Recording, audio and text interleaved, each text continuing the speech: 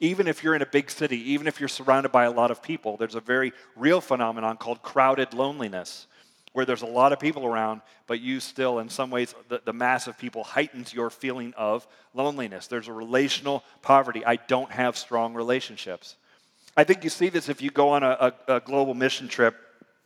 Our church worked in Haiti for about 5 years, and a chunk of us had an opportunity to go there. I went on one of the trips there, and one of the things you notice in Haiti, which was, I think, the poorest country in the Western Hemisphere, you see the material poverty pretty quickly. You see entire cities made out of tents, and people are living there. It's like, oh man, that and you go, man, oh, that's so hard, and how do they do this? And then you get to know some folks within the church there or with the community there, and you see a lot of joy in people's lives. And you think, man, there's a real spark here in people. There's joy there in people. Not that they don't have bad days and all that kind of stuff, but there's something great here. And you go from feeling like bad for them to feeling bad for yourself. You're like, they have something I don't have. There's a relational connection there because they're relying on one another. And you come to recognize something is missing in my life, or in reality, you could say someone is missing. What we tend to do in our culture is substitute those real relationships with digital ones. So we don't have real relationships. We have likes and follows and that kind of thing. I was looking up the stats on who has the most Instagram followers in the world. The third most, it kind of goes back and forth on second and third, but the third most Instagram followers in the world is this person, Selena Gomez. So she has 146 million or 136 million Instagram followers. You're wondering right now who is number one and number two, aren't you? I'm going to close that loop for you because I don't want you to whip out your phone and Google that right now. I know in your soul you're dying right now. There's information that you don't have. Number two is Ariana Grande. Number one is Cristiano Ronaldo. So there you go. Now you know. Glad to do that for you. Selena Gomez has all these millions of followers, and in a tour a couple years ago, she had a total breakdown and checked herself into a clinic where she got rid of her phone for 90 days. And she said she needed to unplug, and she poured herself into 6 women that she was in a relationship with, these 6 people, and that was what she focused on because she had recognized something had gotten crazy out of control. Freedom and health in relationships does not come from having a bunch of followers. It comes from knowing people and actually being known. So the truth is, you may be, if you walk with the wise and you become wise, if you show me your friends and I'll show you your future, the truth is, you may be one friend away from a different future. One relationship that will shift some things for you, and it will change the course of your life. And so let's talk about who gets into that circle of friends with you, and how you build that. I want to give you some principles about how to choose friends wisely, except these aren't things I made up. We're actually going to learn these from Jesus today because he's much smarter than all of us. I think if you look through the Gospels and see what Jesus did, you'll see how he navigated a lot of people and how he built relationships and what level of relationship he had with people. And I want you to see it. First, we need to notice that Jesus had large crowds around him at all times. Mark chapter 3, verse 7. Jesus withdrew with his disciples to the sea, and a great crowd followed from Galilee and Judea. Further on in Mark chapter 8, in those days, when again a great crowd had gathered and they had nothing to eat, he called his disciples and he said to them, and he kind of deals with that. 46 times just in the book of Mark, it talks about the crowds that are gathered around Jesus.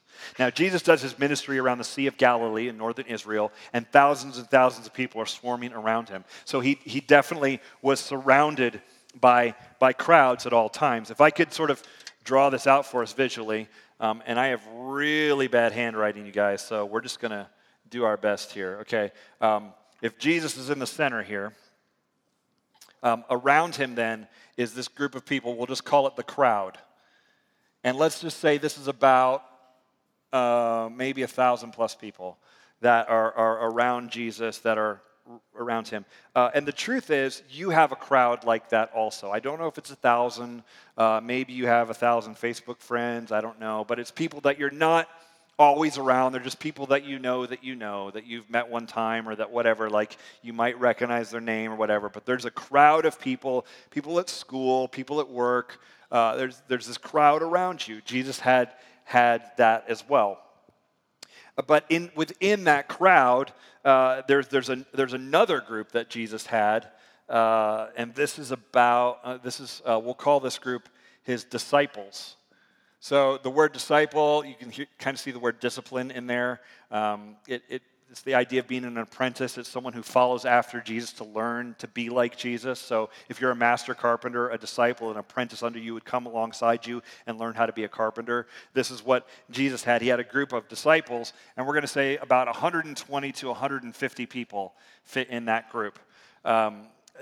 There's just some evidence of some different groups that are around Jesus, and it seems to be this crowd. These people are more bought in on Jesus. They're not just, wow, I'm going to show up for the fun events, but they're like, I'm in on this thing. And the truth is, you have this around you as well. Sociologists would say that that's about the number of people that you can kind of keep track with. About 150 people is maybe the max that you could know. That's about the size of this room of people. And so this is about the size crowd. A lot of churches never grow past about 150 people because they rely on the senior pastor to know everybody. And there's just a limitation there. Unless they come up with some system where other people can know other people and they don't all have to know the senior pastor, they'll never grow past 150. That's just like a reality. So you may not call them disciples, but you have another ring inside of people that you know and that you kind of keep some sort of tabs on. You might get Christmas cards from them or whatever. So there's that circle as well. But look what happens out of that circle. Look at what Jesus does. In Luke chapter 6, it records this. In those days, he went out to the mountain to pray, and all night he continued in prayer to God. So if he's praying all night, you know something important's going to happen. And when day came, he called his disciples and chose from them 12, whom he named apostles. Now, that's a thing I'd like to see how that went down. Like, I would really like to see how he did this. Because I got to think, if there's 100 plus people, and he's like, everybody come here. I need 12 of you, because you're going to be like my tight group of friends. I'm going to need 12 to accomplish what I'm going to do. Like, how many people are like, oh, me, like, pick me. Like, they're jumping up and down like they're trying to get on the Price is Right. Like, it's like, let me do it. And he's like, we're going to take you.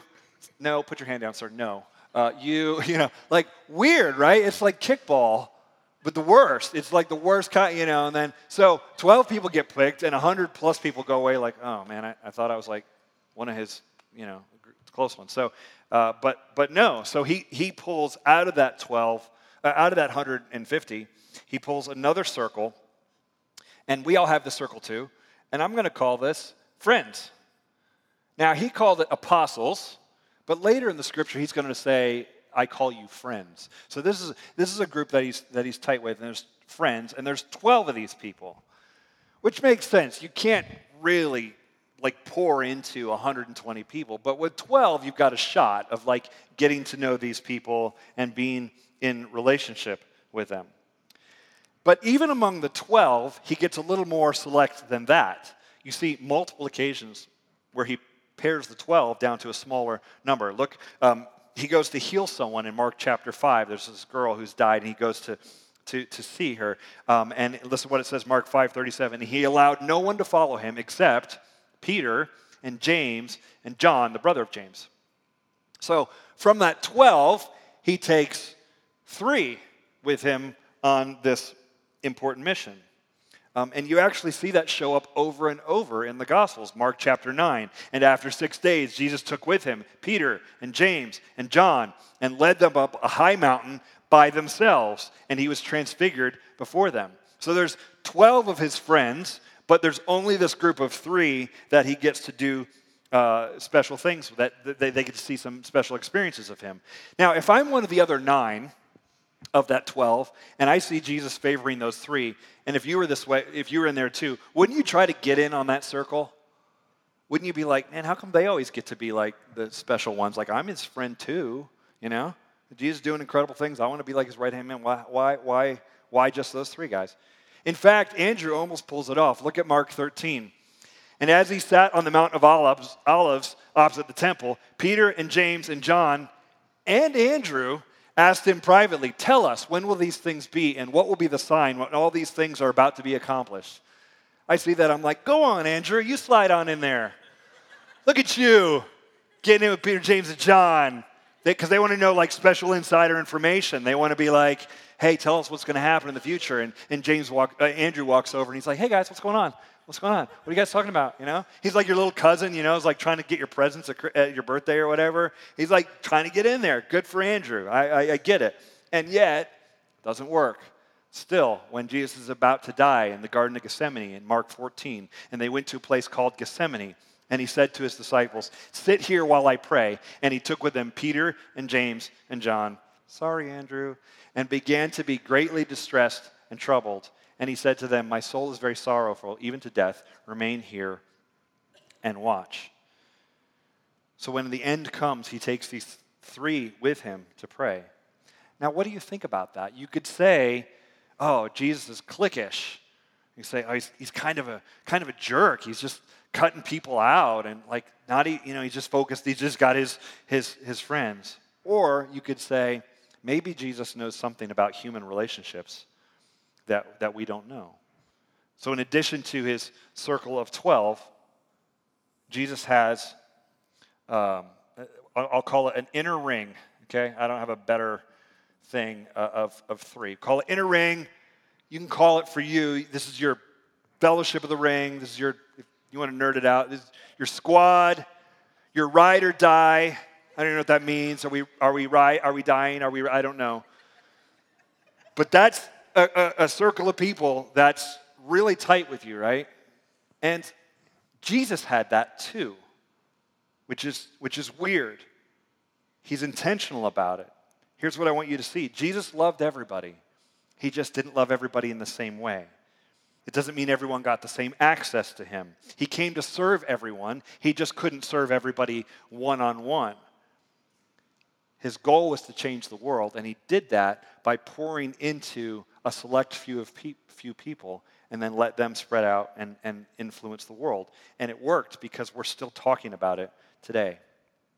Now, if this was like a leadership seminar, we could probably take all sorts of leadership principles and say, well, we have our potential customers, and then, in business, and we say, okay, these are the people that are engaged with us. They've signed up for our email list, and then this is our team that's working hard to build new leads, and then I've got an inner management team, and this is how we make these decisions together. Like, you could do it that way if you want, but I think the application for us that we should think about is the kind of friendships that we have.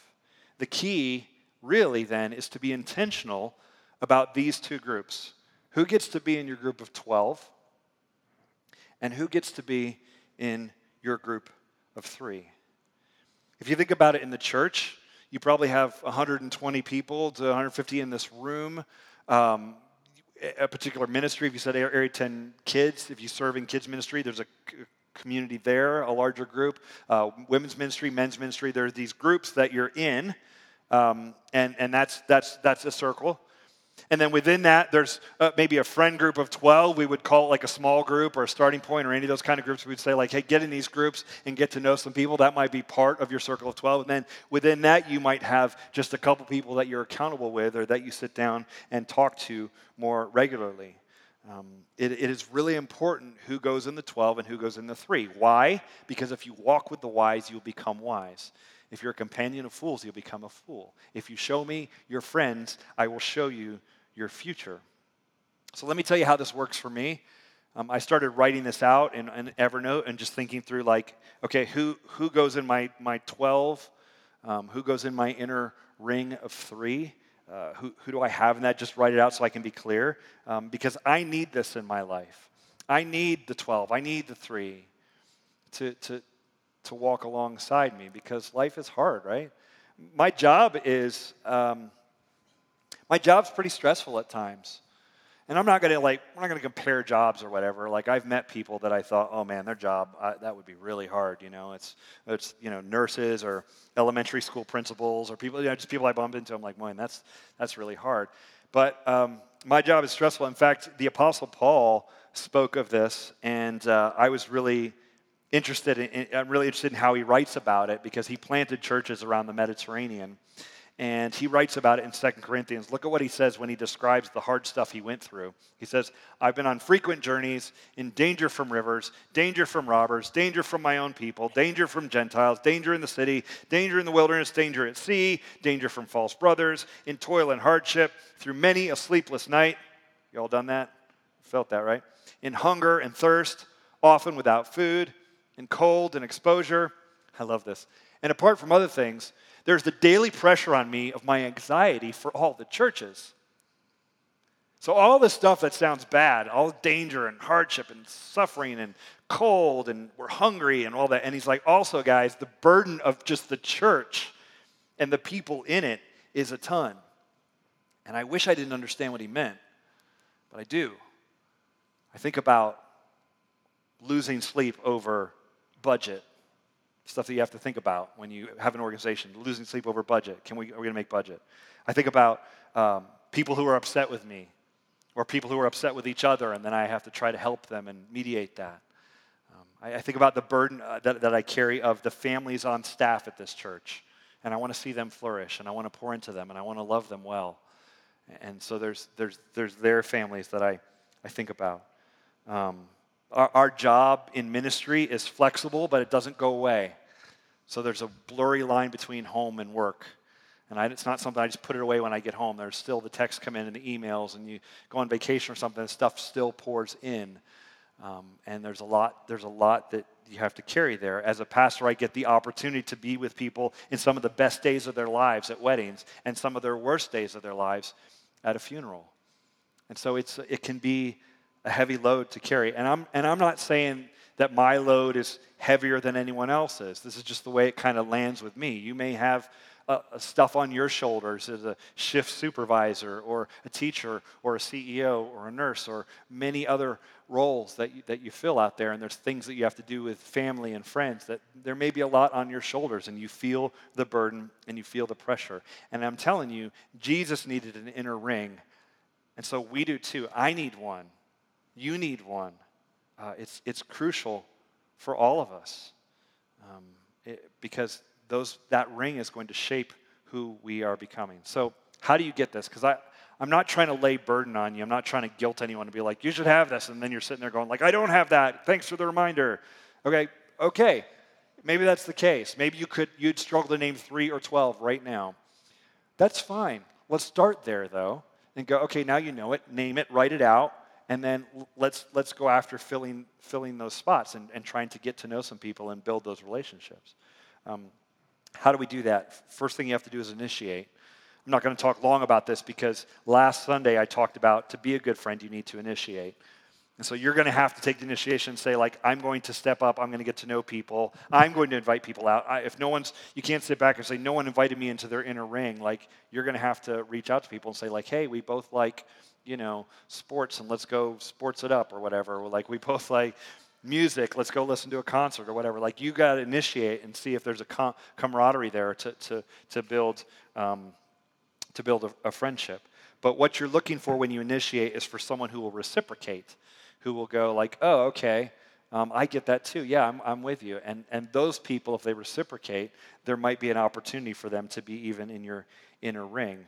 But for your inner ring in particular, here's what I would suggest that you look for. It's 2 main things. Number 1, look for people who will treat you as uncommon. Look for people who would treat you as uncommon. Another way of saying uncommon is to say to honor you. Look for people who will honor you, that they will look at you and go, there's something special there. We have something. I value you. You're not just one of any of a bunch of friends, but I think you're a great friend. I want to honor you and I don't mean honor you like bow down to you. That's weird. I just mean people that are for you. You could be criticized by someone who honors you, and it feels like they're cutting you for the sake of healing you like a surgeon.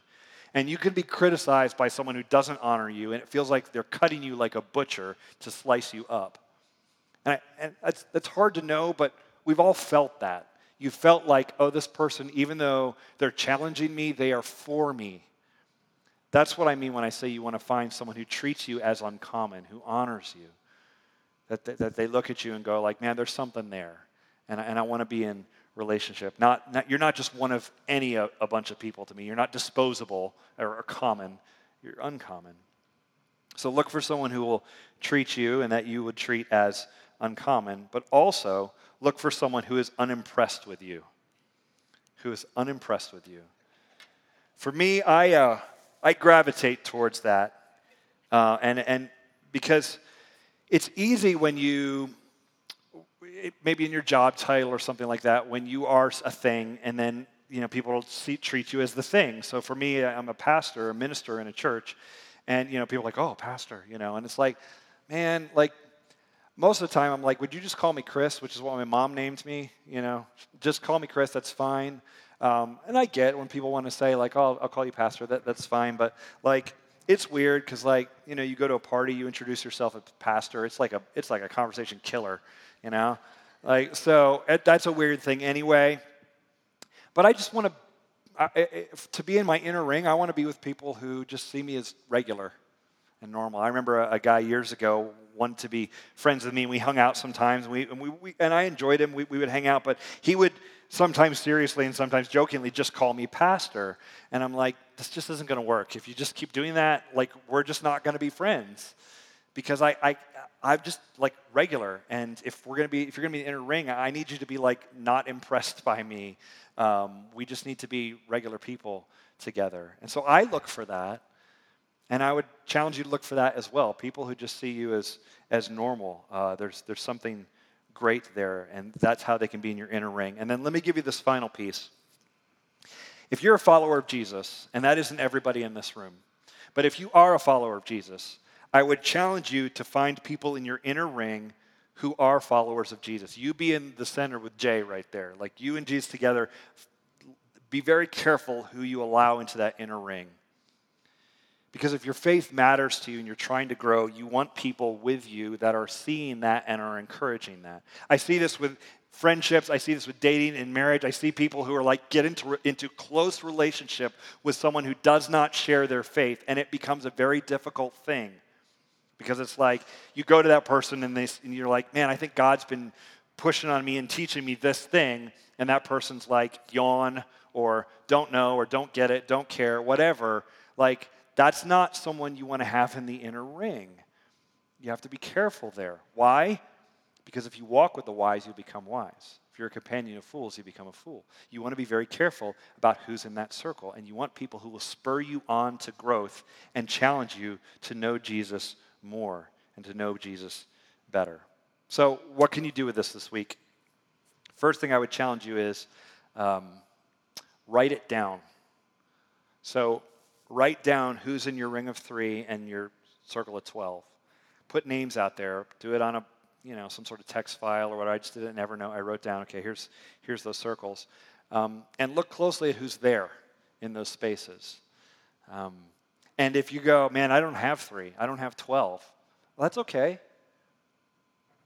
Start there and go, okay, this is who I do have, and I want to build this out and prepare. I know it's challenging. I've talked about we talked a little bit last week about how men feel lonely, maybe even more so than women. I know there are women that are lonely. I know that's the case, but men generally have less friends. So my friend John here at the church sent me a meme, and it had a picture of Jesus and said the greatest miracle Jesus ever pulled off was having 12 friends in his 30s. And I'm like, yeah, there's something to that, right? So write down who are in those circles for you, and that'll be a good first step to be intentional about it. Because here's what I know about you, even though I don't know all of you. In your soul, you know you need community. You need connection. You need to belong, to fit in, to have people with you by your side.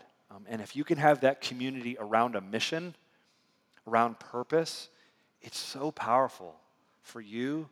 It's so powerful for what we can do together, the impact. This is why I believe in the local church. This is why I believe in what we're doing here at Area 10. We're trying to build community around a mission that we want to transform lives in the city for the city. We want to see people come to Christ and have Him change their lives, and we want to see it ripple out all over Richmond and beyond. It's a powerful mission. I understand the church is disappointing. I understand that this church is disappointing. I understand that every denomination, like across the world, has issues. That there's abuses of power, and there's struggles, and there's like disappointments, and they let me down here, and they didn't do this, and they didn't handle this well, and I get all of that, and I hate any part I've had in any of that, and that it's one thing if I had come here to be the pastor of a church that already had its own set of stuff. It'd be like, okay, well, I inherited a mess. It's like, no, but I started this church. So if it's a mess, it's also my fault, right? Like, it's like I got nobody to blame before me. It's like, so I get the disappointment within the church. And yet, I still believe that this connection to Christ that we have here is the hope of the world. And there's something great here. And I want to challenge you to lean into it and build out those relationships. The church is imperfect, but I need it. And you need it because I need these circles in my life. God designed us that way. I need to do life with people who love me and who will remind me of hope when I feel hopeless. And if you're on the outside in the church, if you feel like on the outside looking in, let's change that. Don't let that be the case forever. That may be the case today. But take a risk and actually move towards the center of that circle. We're doing so much stuff this summer. Well, it's summer fun, and we're going to do some summer studies that you could show up to and get to know some men and women and just different groups. Sign up for this stuff and show up and step in and move from the outside to the inside so that you can walk with a group of people, and so hopefully that you will become wise because you're walking with the wise. Let's pray. Jesus, I thank you for the model you gave us for community, for how you showed us where to invest our time and our energy in the groups that you worked with. God, I don't know what it was like for the disciples to 9 of them to feel out on the outside, but we see the wisdom in it, in how you handled the circles that you had around and what you needed to see happen in the church. And the mission that you were on. God, may we, if we're feeling the disconnection today, may we reach out this week, this month, through the summer, and build connection and get to know people so that relationships can form and growth can occur within the body here. God, use us as a community to reach this city for Christ. In your Son's name we pray. Amen.